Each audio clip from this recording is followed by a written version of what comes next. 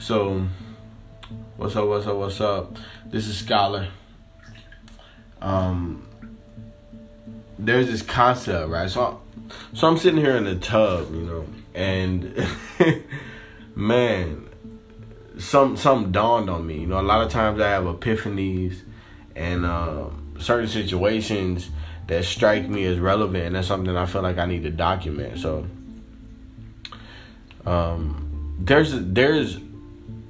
there's an understanding that comes with hard work and perseverance.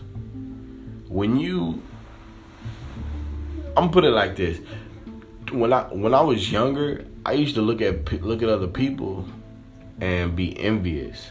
I used to look at what they had, especially like the dope boys and shit that I saw as I was growing up in my neighborhood. I grew up in a pretty poverty-stricken environment, and the only way out for a lot of people was through drugs. Selling drugs. Whether it be marijuana, cocaine, or any of that hard shit, heroin. Black Betty. That boy, that girl, whatever. Whatever vernacular that they choose to use in order to place a name or title onto it. So they would be riding by in these nice cars, pulling out stacks of money, being very out with everything, on Front Street with everything. And it made me jealous. Even as a kid, I got envious, and I was like, I want your spot. I want to be where you at. And this is like elementary, middle school mindset, because I didn't understand what a loser mentality was. I didn't understand what a winner's mentality was, or a winner's perspective, or a loser's perspective. Now, when it comes to people who are actually winning, losers can't fool us. And that's what they do. They try to fool us. They try to put on this facade. For social media, pictures of wads of cash that they're about to go pay their rent with, or they're about to go pay the car payment on that foreign whip that they got. Their car payment is $700-800, and they got the money in their hand, but they're about to hand it right off to the dealership, and they're not able to put food on the table for their child, or put clothes on their own back. Continue to wear the same Ferragamo, True Religion, whatever stylish decor or clothing that they choose to drape and drip in. And when you have a winner's mindset, when you have a winner's perspective, you're not fooled by that. Like, you can't pull no wool over my eyes. When I look at you, I see a loser. It doesn't matter what you have in your possession, or what you're showing me, or what you're putting on. That's what they call that shit, putting on.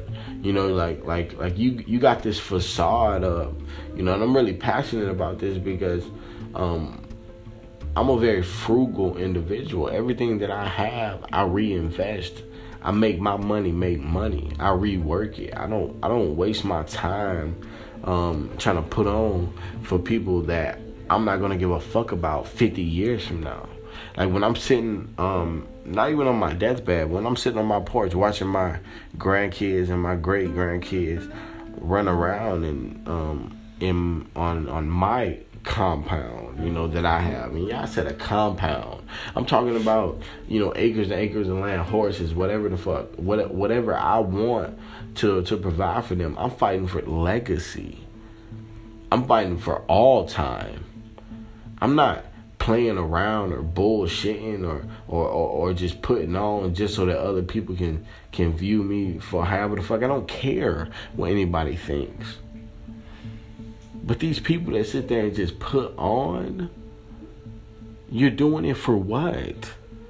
You have a loser's mentality, a loser's perspective, and us winners, we recognize that, and you can't fool us. You can't fool us. So when you look in the mirror, you know who you are. When I look in the mirror, I see a winner. It doesn't matter if I'm walking around my house with no shirt on, basketball shorts, and a hole in both socks. Like, I do not care. What I'm concerned about is legacy. I'm fighting for all time. I want to make my footprint on history. I want to do something so critical, so catastrophic, so enormous that people hundreds of years from now are going to be talking about me. They're going to read my books. They're going to hear my audiobooks, my podcast. Like the world has no idea the shitstorm. When I say shitstorm, I don't mean something negative. I mean just a wave of change that is going to hit. We are powerful. We are strong. We are forever. That's what scholar means. Always seeking knowledge, always spreading knowledge, never withholding things, but pushing out brutal honesty. I believe in radical honesty. That's something I saw on a show called Lie to Me, and it really stuck with me. Radical honesty, saying things despite how other people feel or how you may end up making somebody look at you or their view of you may change. Like, I believe in radical honesty. I'm gonna tell you the truth, regardless whether it's good, bad, ugly, or I'm indifferent. I'm completely aloof when it comes to the feelings of other people. If it's not my family, if it's not my best friends, I'm not talking about associates. I'm talking about people that I've known for almost a decade. If it's not them, I don't care how you look at me. And that's something that the put honors, those people, they don't get it. They don't understand that. And when we look at you, you're not fooling nobody for Snapchat, for the gram, for Facebook, for Twitter, for all these social media sites. You're not fooling nobody.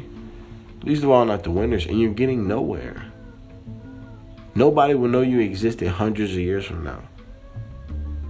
So seriously, quit it. Grind. Work. And let the world see the product, the byproducts.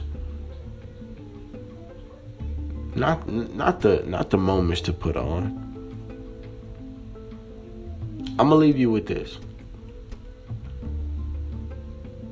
We as individuals, we as groups, we as the entire human race have the power, the potential to change, to alter the path of history. Because history does repeat itself. But we have the power to change that in our hands, at our fingertips. We need only apply pressure. Whew. Scholar, signing off.